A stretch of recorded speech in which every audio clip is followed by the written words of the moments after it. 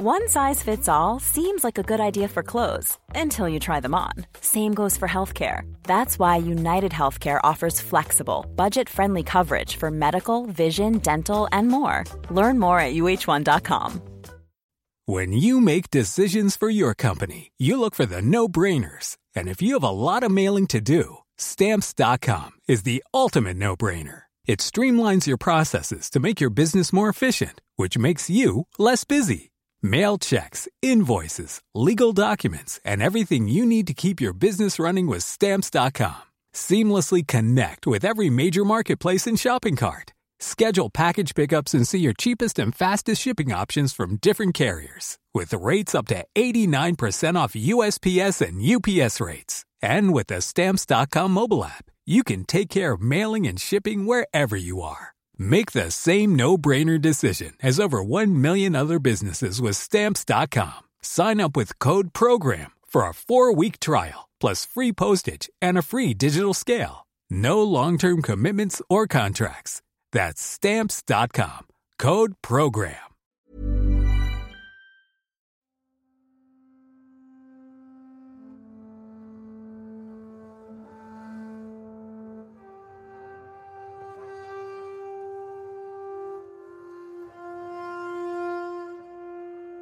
"2022 marks 475 years since the death of Henry VIII. And in fact there's a strange symmetry to the dates, because the founder of the Tudor dynasty, Henry VII, had been born in obscurity on the 28th of January 1457, while his famous and infamous son died on a winter's night on the same day 90 years later. He was 55 years old. He was grossly overweight, and he was disabled. He'd been plagued for a decade by a terrible running sore in his leg that in the end had forced him into the Tudor equivalent of a wheelchair and a Stanner stairlift.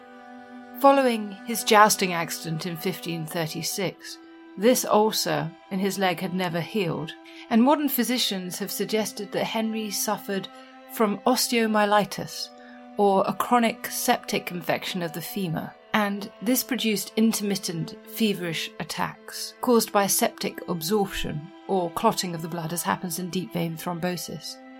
Untreated, or at least untreated by modern medicine, such clots can lead to a pulmonary embolism.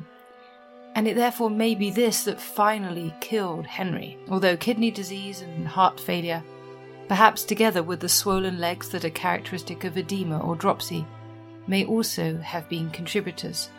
At his death he was Henry VIII, by grace of God, King of England, Ireland and France, defender of the faith and of the Church of England, and also in Ireland on earth supreme head. And at 2 o'clock in the morning, on the 28th of January 1547, in what was the 38th year of his reign, he took his last breath. Some years ago, I wrote a book called The King is Dead, The Last Will and Testament of Henry VIII. And so, to commemorate the anniversary of Henry's death, I wanted to explore with you some ideas about that last year of Henry's life, what his plans had been for the future, what he had hoped before he died, and what happened when he died. And so, in today's explainer, we explore the death of Henry VIII and the mystery of his will.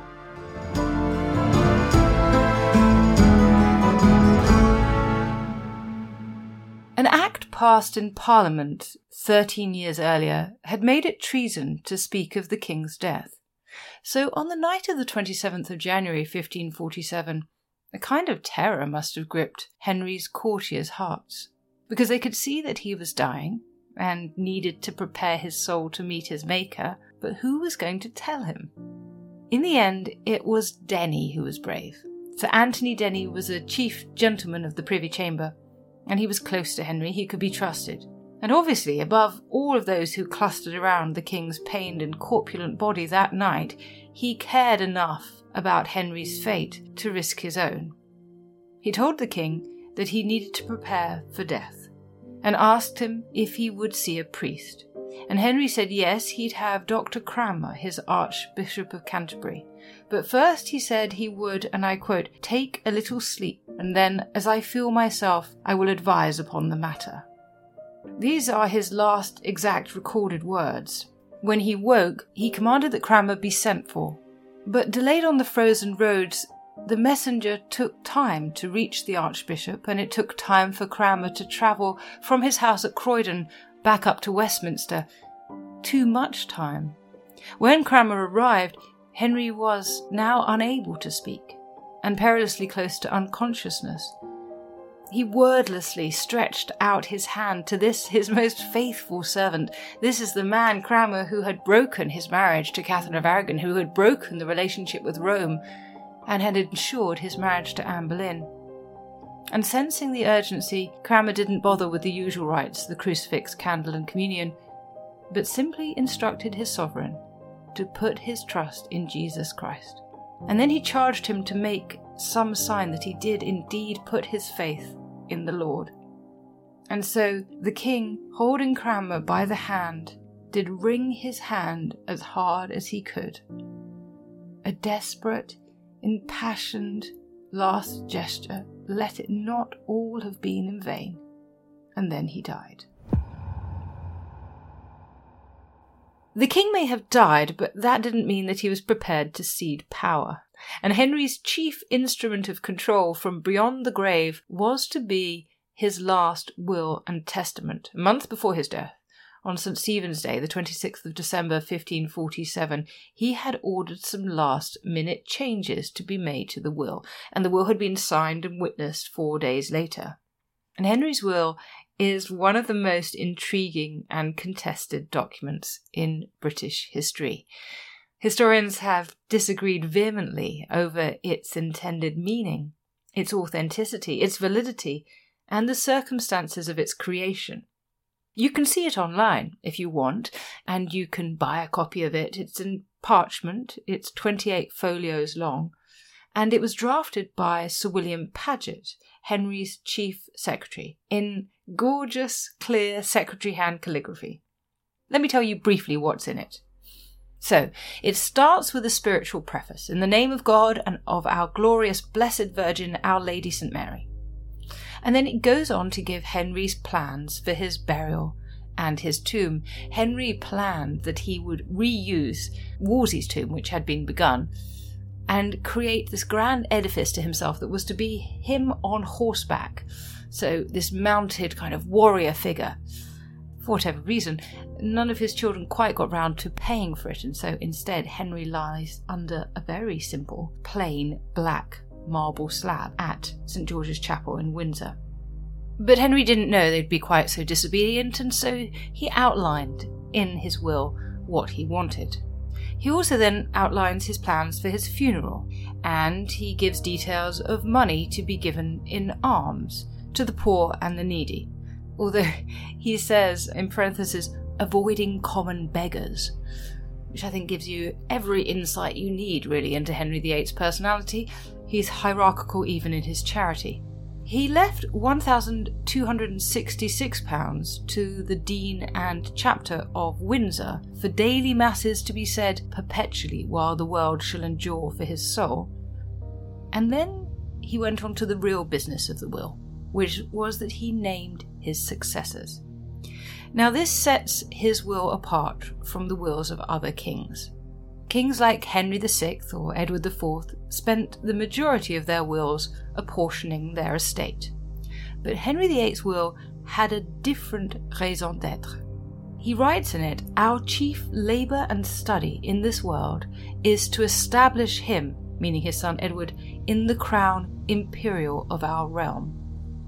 And that indeed had been his chief labour and study in his life. His will was dedicated, as his life had been, to determining the succession and ensuring the future of the dynasty. So some 60% of the will goes to outlining succession scenarios. And it was a document with fundamental constitutional clout. In 1536, after the death of Henry's second wife, Anne, his daughter by her, Elizabeth, and his daughter by Catherine of Aragon had both been declared illegitimate. Meanwhile, his illegitimate son, Henry Fitzroy, Duke of Richmond and Somerset, had died, which left Henry with 2 living children, but no legitimate heirs. And Henry needed to make provision for a worst-case scenario. So in the Succession Act of 1536, which confirmed the illegitimacy of his daughters, disinheriting them from the right to the throne, and determining that his lawful children by Queen Jane and subsequent wives would succeed, he also sets out what should happen in the case of absence of issue. Not to leave the throne destitute, the statute instructs that the king would have the right to appoint a successor, either by letters patent under the Great Seal of England or by his last will, signed by your most gracious hand, the statute says. The Act also empowered Henry to designate conditions for his succession and to appoint a regency council if his heir happened to be a minor at the time of Henry VIII's death, i.e. under the age of 18. The Succession Act of 1544 confirmed these rights, but by this time, of course, Prince Edward had been born, so he was named in that act as Henry's heir, and the ladies Mary and Elizabeth, who had lost their title of princess along with their legitimacy, were reinserted back into the line of succession after Edward and his heirs, but weren't legitimised, which produces all sorts of fun and games in 1553. So the will names Henry's successors in 8 possible succession scenarios. The first case, obviously, is that Edward would take the throne. The second is that, failing the succession of Edward and his heirs, it should be heirs from our entirely beloved Queen, Catherine Parr. The third scenario is it should be heirs from any other lawful wife we shall hereafter marry. I want you to remember that this was revised a month before his death. You've got to hand it to the man. Not only does he believe that it's possible that Catherine Parr is bearing his child, he believes that there may yet be more wives. The fourth scenario is that it should be Mary and her heirs, if her marriage was approved by the Privy Council. The next, that it should be Elizabeth and her heirs, once again under the condition that her marriage be approved by the Privy Council. Then Henry suggests the heirs of the Lady Frances Grey. Lady Frances Grey was his niece, the daughter of his late sister, Mary, known as the French Queen.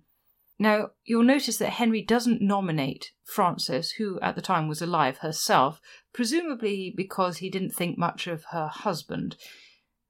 But he nominates her heirs, which of course leads us to Lady Jane Grey and her sisters.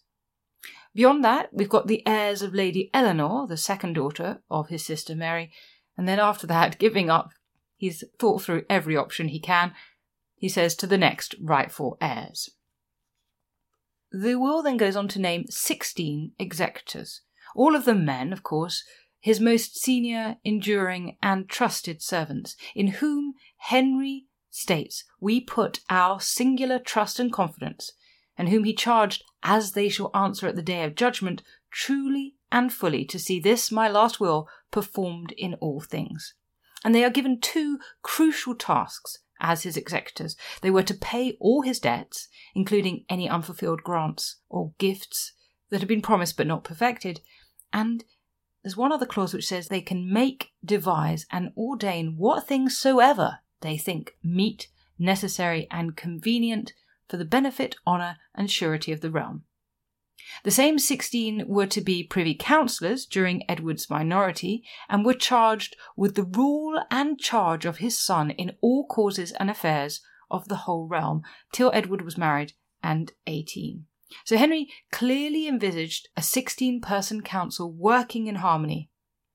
And this was a reaction to previous minorities.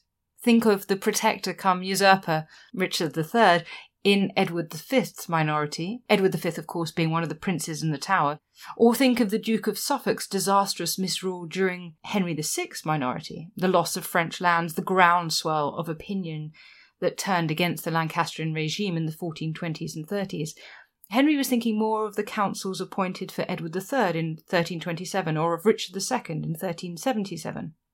And the most important task of the council during the years of Edward's minority was to keep the realm at peace and secure, so that the king could take power when he reached his majority. So Henry named 12 assistants to help with this crucial task, many of them from the existing Privy Council. And finally, the will ends with a series of bequests. Basically everything is left to Edward, except £10,000 each to Mary and Elizabeth on their marriage in money, plate, jewels and so on, meanwhile giving them £3,000 a year to live on. And then to Catherine Parr for her great love, obedience, chasteness of life and wisdom. She hasn't slept with anyone else. £3,000 in plate, jewels and household stuff, and such apparel as it shall please her to take of such as she had already. She did have a good wardrobe. And £1,000 in money. And then smaller amounts to the executors, the assistants to the executors, and to his household servants, and crucially his doctors and apothecary. Such is the contents of the will. But that doesn't take us to its central mystery.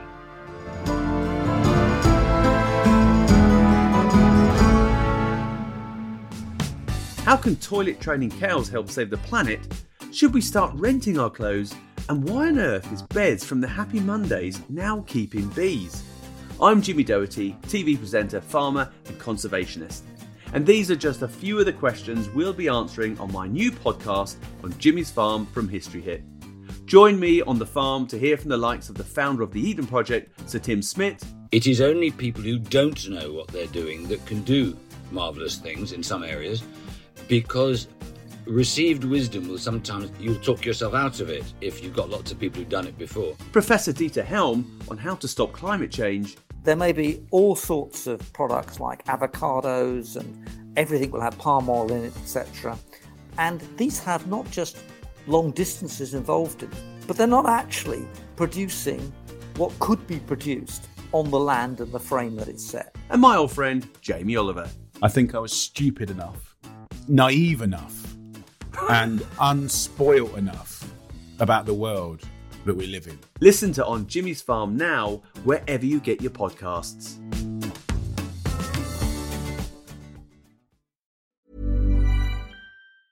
Mom deserves the best, and there's no better place to shop for Mother's Day than Whole Foods Market. They're your destination for unbeatable savings, from premium gifts to show-stopping flowers and irresistible desserts. Start by saving 33% with Prime on all body care and candles. Then get a 15-stem bunch of tulips for just $9.99 each with Prime. Round out Mom's menu with festive rosé, irresistible berry chantilly cake, and more special treats. Come celebrate Mother's Day at Whole Foods Market. A lot can happen in the next 3 years. Like a chatbot may be your new best friend.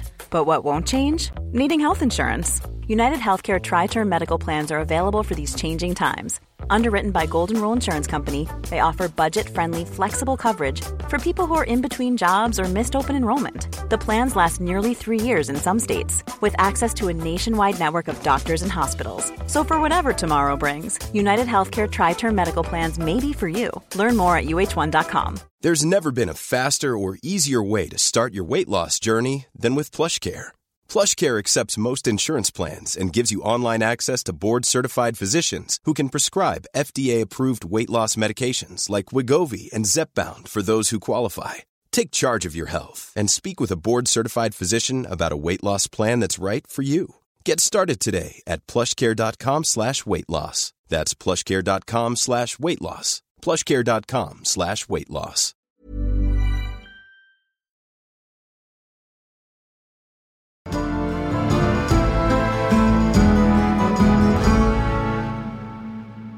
Historians have disagreed about how much the last will really represents Henry's final wishes.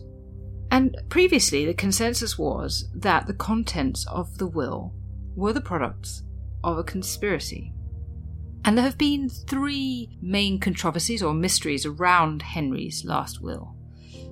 The central question, I suppose, is, was it the product of a coup? But secondly, was it signed when it was dated? And thirdly, was it tampered with after signature?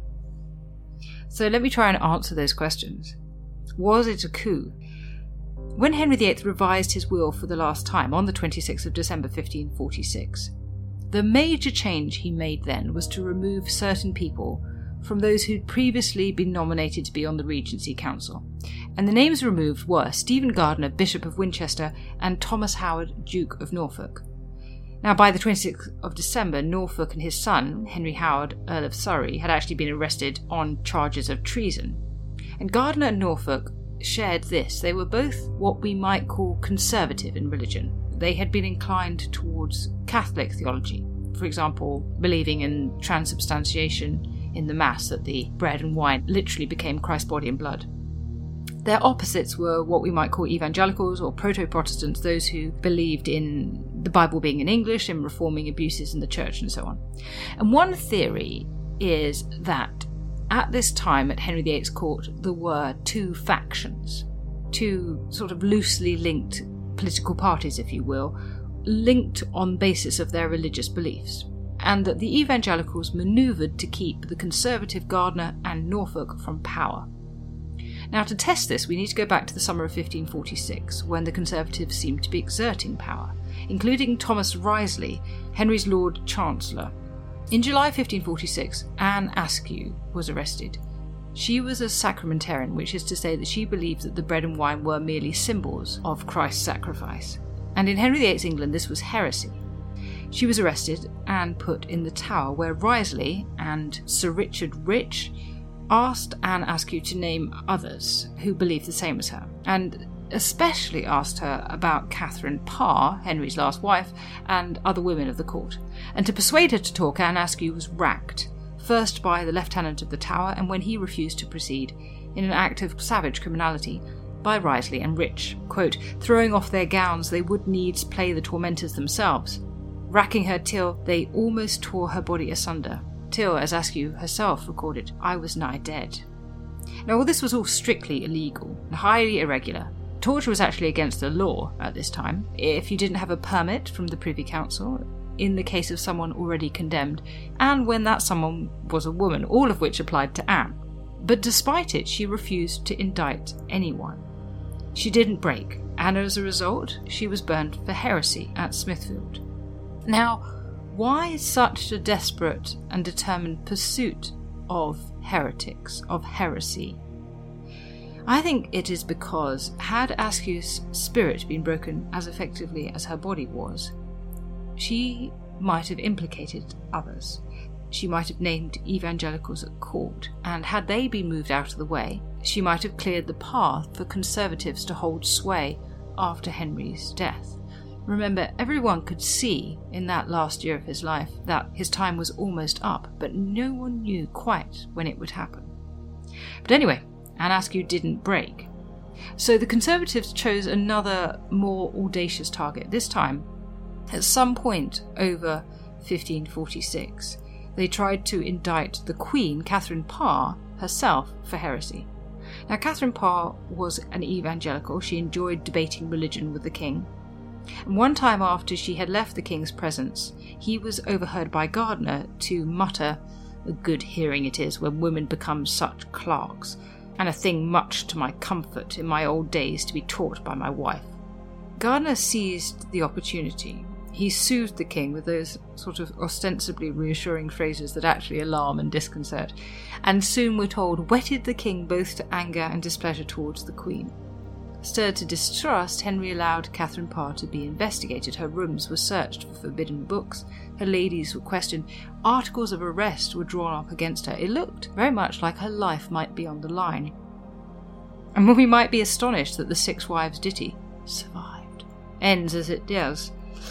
That it did so was mainly due to Catherine Parr's own quick thinking. She was tipped off, and when she next was able to visit the king, and he asked her about matters of religion, she delivered a speech of submission so artful and persuasive that Susan James has argued that it's rivalled only by Caterina's morally troubling speech in The Taming of the Shrew for total capitulation.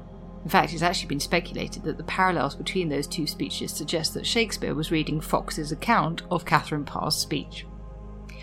Anyway, if she did say these things, the speech was certainly enough to convince Henry. He took Catherine Parr in his arms, we're told, called her sweetheart, and declared they were perfect friends again.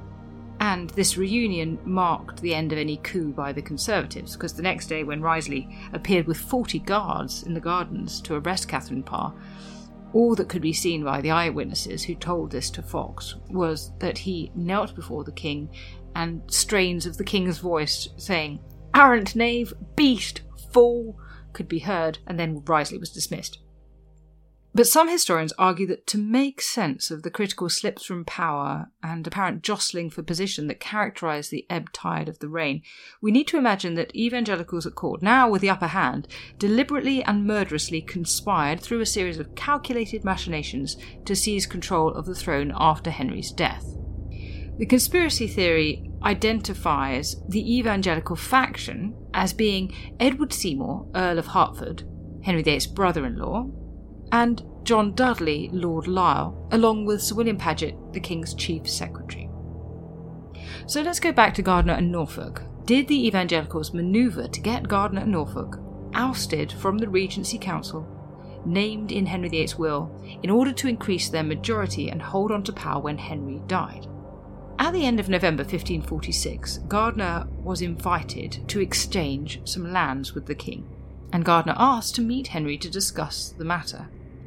Now, exchanging, which was a euphemism for giving up, lands to the crown in return for some sort of minimal payment, wasn't uncommon. Between 1533 and 1547, Archbishop Thomas Cranmer surrendered 36 manors to the king. The Archbishop of York surrendered 74. That Gardiner had by this point in time only grudgingly given up one suggested that his truculence towards this normal, albeit tyrannical, demand by the king angered Henry at what he perceived to be Gardiner's disloyalty. His request to meet with the king was stonewalled, and realising he'd messed up, Gardiner wrote to Henry on the 2nd of December, "I would not willingly offend your majesty for no worldly thing. This is my heart afore God." And he asked pardon of the king if he had taken badly his doings or sayings in this matter of lands. Henry's response is a scorching letter of reprimand. The contained aggression brims over the finely wrought sentences. It makes one squirm to read it. Henry says he could not but marvel at Gardiner's temerity in denying that he had refused to hand over the lands, and unless Gardiner wanted to conform to the king's wishes, Henry could see no cause why you should molest us any further. Gardiner was in the royal doghouse, and then he was removed from the Regency Council in Henry's will. Now, was this a situation created by Gardiner's enemies? Was it, as it's been called, a trumped-up quarrel, where Gardiner was made to look deceitful by misleading whispers in Henry's ear? Well, it's possible, but perhaps it's not probable. The only person who had the means, who as secretary might actually have written the words of the peremptory letter that seemed to come from Henry, was Paget. Paget knew Gardiner well. Gardiner had been the master of Trinity Hall, Cambridge, when Paget studied there, and afterwards had become Paget's friend and patron. Gardiner had introduced Paget into royal service. In fact, Paget was basically Gardiner's protégé. So whilst he had the means to carry out a conspiracy, to have plotted the downfall of his friend and patron was an act of great and, I think, unlikely disloyalty. Also, Henry's letter to Gardiner mentions that the bishop had discussed the matter with Wriothesley, who also told Henry, and who wouldn't have been involved in a religiously motivated plot, because, as you've already heard about racking Anne Askew, just like Gardiner, Wriothesley was a conservative. So the idea of Paget trying to bring Gardiner down through this unreliable business of, what's he going to say when the king asks to exchange land seems to me highly fanciful. In fact, I think we have to think of Occam's razor here. The simplest explanation is the most likely. Gardiner was proud and obstinate. He upset the king, and then the king removed him from the Privy Council in his will. Those present on the 26th of December, when Gardiner's name was removed, heard Henry say that Gardiner was too wilful and heady to be about his son, and that he would encumber you all, and you should never rule him, he is of so troublesome a nature. So I don't think we need a plot to explain Gardiner's fall from grace. Gardiner was stubborn. He was pig-headed. He wasn't suitable to rule over the prince. Henry wanted him out. Well, what about Norfolk? Well, as with Gardiner, some construe the downfall of Norfolk's son Surrey and Norfolk himself as a product of a conspiracy by the supposed evangelical faction of Paget, Hertford and Lisle in order to gain possession of power. The problem is evidence. We really only have two things to go on. There's an enigmatic memo in Wriothesley's files from the end of 1546, which says, things in common, Paget, Hertford, Admiral, which means Lord Lisle, and Denny. So it implies an alliance, but of course it doesn't really offer us anything substantial on which to build a case. And then there's the assertion by the imperial ambassador Francois van der Delft that in the crucial month of December 1546, nothing is now done at court without their, meaning Hertford and Lisle's, intervention, and meetings of the council are mostly held at the Earl of Hertford's house. Geoffrey Elton wrote about this and said, "The faction turned to securing the Privy Council, which, for a crucial month, 8th of December 1546 to the 4th of January 1547, met not at court, but at Hertford's townhouse." And other historians have also assumed, following Elton, that this meant the evangelicals were consolidating power. But van der Delft was wrong. The Acts of the Privy Council state that between the 8th of December and the 2nd of January, the Privy Council met at Ely Place in Holborn, which was the townhouse of Thomas Wriothesley, not the leader of a supposed evangelical faction, but a conservative. And so this pivotal piece of evidence, which has been used to imply the manipulation of England's primary organ of government by the evangelical faction to build a power base, actually proves nothing of the sort. Why ever they met away from court, maybe because Henry wasn't feeling very well, it wasn't about the consolidation of evangelical power. They met at Wriothesley's house not because he was suddenly a key player in the evangelical faction, but because he was Lord Chancellor. It was basically business as usual. So it's not necessarily, nor historically persuasive, to conjure up a conspiracy theory to explain why Surrey and Norfolk were arrested for treason. In fact, the reckless, proud Surrey created the circumstances of his own disgrace. He had sought the position of regent for his father after Henry's death, which is how he implicated his father Norfolk, and he had quartered the royal arms with his own. This heraldic misdemeanour in a predominantly pre-literate age constituted a sort of visual crime of treason, and Henry's response to Surrey's egotism was his usual response to perceived betrayal: revenge, no doubt sharpened by the haste and horror of his own sickness. Henry's imprint is over the whole investigation and trial. The list of questions to be asked at Surrey's interrogation was personally edited and amended by Henry. You can see his handwriting all over it. So I think it was actually sheer arrogant idiocy on Surrey's part that dragged him and his father into the Tudor quicksand. Throughout his life, Henry reacted with vehement vindictiveness towards those who fell short. In other words, the changes to remove Gardiner and Norfolk were the product of dogged determination, not a doddering old man whose course was determined by others. The other questions of conspiracy can be dealt with more brevity, you'll be glad to know. Was it signed when it was dated? Was it tampered with after signature? The will is dated the 30th of December 1546. It states, "We have signed it without hand in our Palace of Westminster the 30th day of December in the year of our Lord 1546, and it bears Henry's signature, Henry R, at the top and the bottom, and then we've got the signatures of 10 witnesses."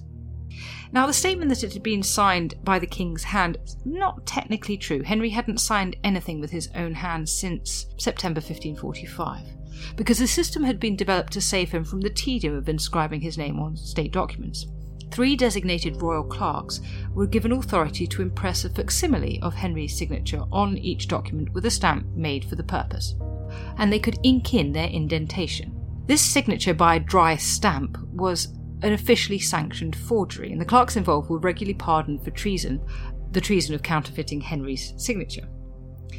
The system was used to authenticate everything issued in the king's name, hundreds of documents a month. So by December 1546, something like 1,600 state papers had been signed by dry stamp.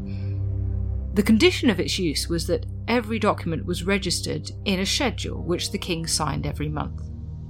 And on the 30th of December 1546, Henry VIII's will received therefore the same treatment as any other official state document. It was signed by a dry stamp and recorded in the schedule of documents. Later 16th century attempts were made to challenge the validity of the will on the grounds that Henry hadn't signed it himself. But these were basically invidious and fallacious. If true, it would have undermined the legality of all the documents produced in the last 18 months of Henry's reign. And Henry's government was prepared for all eventualities. They ensured the legality of the documents through this belt and braces approach. Even if signed by dry stamp, the will was certainly legal and binding. The real question isn't that. The real question is that the fact that the dry stamp, by definition, didn't require Henry to be present to be applied meant that it was open to abuse. It was theoretically possible, therefore, that the will was not signed on the day stated, but at some later point.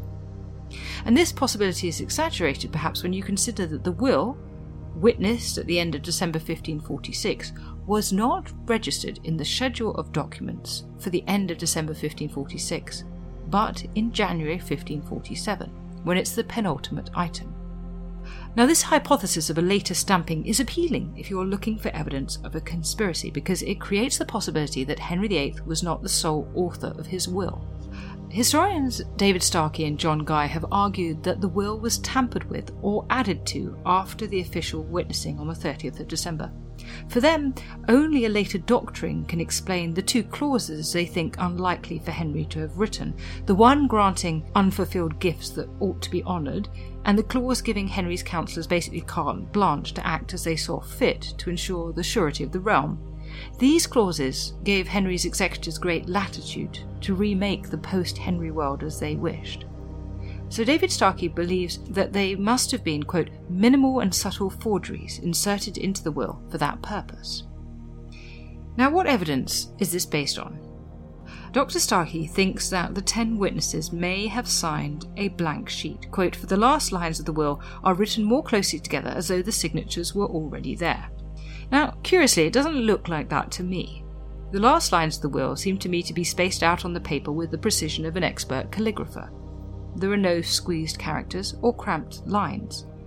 In fact, throughout, what changes have been made to the will are minor. There are 5 interstitial additions, there are 4 redactions, generally speaking when someone's put lawfully begotten after Mary and Elizabeth's names and have to be taken out. And the mark of these things, these changes on the page, is evident. If spaces are left for later additions, then those gaps are obvious too. Sometimes Henry seems to have forgotten, say, the surname or the first name of one of his servants, and a space has been left for it to be filled in. Otherwise, the 28-folio will is complete. It flows from one folio to another without breaks, and the redactions and additions that are present make it clear that substantive edits after signature would have been impossible without recording that on the text itself. It seems very improbable that the clauses were added or that the witnesses signed a blank page. Perhaps, Starkey adds, the signed will was not the text we have. Perhaps, of course, but we need evidence. Dr. Starkey adds that he has incontrovertible evidence that the will was altered after the 30th of December. This irrefutable proof is, quote, that Sir Thomas Seymour was listed as a councillor in the will, end quote, and as he was only made Privy Councillor on the 23rd of January 1547, Dr. Starkey says that the will must therefore have been altered after this date. This is a simple mistake. Seymour is not listed as a councillor in the will. He's only appointed to be an assistant to the 16 councillors. And this position also doesn't mean that he was already a member of the existing Privy Council. In fact, he's one of 3 non-councillors among the assistants, and there were even 6 non-councillors in the Regency Council. So it's not a pivotal fact in the light of which, and I quote, no modern court would hesitate to overturn Henry's last will. It is not incontrovertible, and in the end it doesn't really prove anything. The only suggestion that the will was stamped later comes from our first point of inquiry, that it was entered into the January Register of Documents. Now, is this a mistake? It seems highly unlikely, doesn't it, given such an important document? In fact, if you look at the list of the schedule, the King's will is introduced with a flourish. The first 2 words are extra large. It's certainly not a mistake anyone was trying to hide. In fact, I think it was put there to be noticed. It's likely that the King's presence at the witnessing and stamping of his will had made its inclusion in a separate register of documents to be endorsed by him superfluous. But in the last days before Henry died, it seemed suddenly worrying that not including it on the register might undermine its legality. It was introduced into the January Register ostentatiously to proclaim its authenticity. If it had been stamped later to facilitate tampering, then surely it would have been rather risky to include it so prominently. The January Register would have given away that it wasn't the will that Henry had authorised and would have cast doubt on its legitimacy. In short, it seems to me that the will that Henry left behind when he died was precisely as he intended it to be. It was literally the King's will, the product of his volition. This was what Henry wanted for after his death. Those named as being on Edward VI's Regency Council and those omitted were as Henry intended. We needn't look to theories of conspiracy to explain how On the 28th of January 1547, 475 years ago, the evangelicals were in a strong, though not unassailable, position when Henry died. As Glyn Redworth has put it, they inherited rather than seized power. Now, as Henry lay dying, they do seem to have decided how to advance, that Hertford would become the Duke of Somerset and Lord Protector, that Henry's plan for conciliar rule would be jettisoned, that Paget would be Hertford's right-hand man. Henry's singular trust in his right entirely beloved counsellors had been utterly misplaced, and fear of the mighty Henry VIII was soon forgotten. His attempts to rule from beyond the grave were to be in vain, but that's another story. If you'd like to read more about Henry VIII's will and to investigate the claims I've made in this podcast, I shouldn't mind if you picked up a copy of my book, The King is Dead, now in a rather gorgeous red paperback. It's published by Head of Zeus. But either way, I hope you enjoyed this podcast.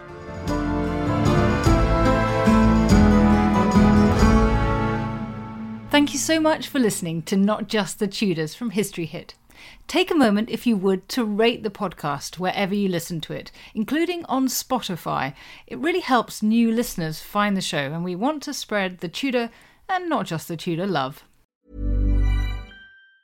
Planning for your next trip? Elevate your travel style with Quince. Quince has all the jet-setting essentials you'll want for your next getaway, like European linen, premium luggage options, buttery soft Italian leather bags, and so much more. And it's all priced at 50 to 80% less than similar brands. Plus, Quince only works with factories that use safe and ethical manufacturing practices. Pack your bags with high-quality essentials you'll be wearing for vacations to come with Quince. Go to quince.com/trip for free shipping and 365-day returns. History is full of extraordinary people, the Tudors being just a handful.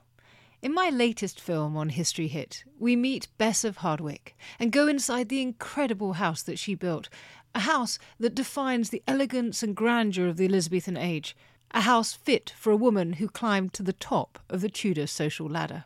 To find out more about the life of Bess and many more fascinating figures from the past, sign up via the link in the description with the code TUDORS for an exclusive discount.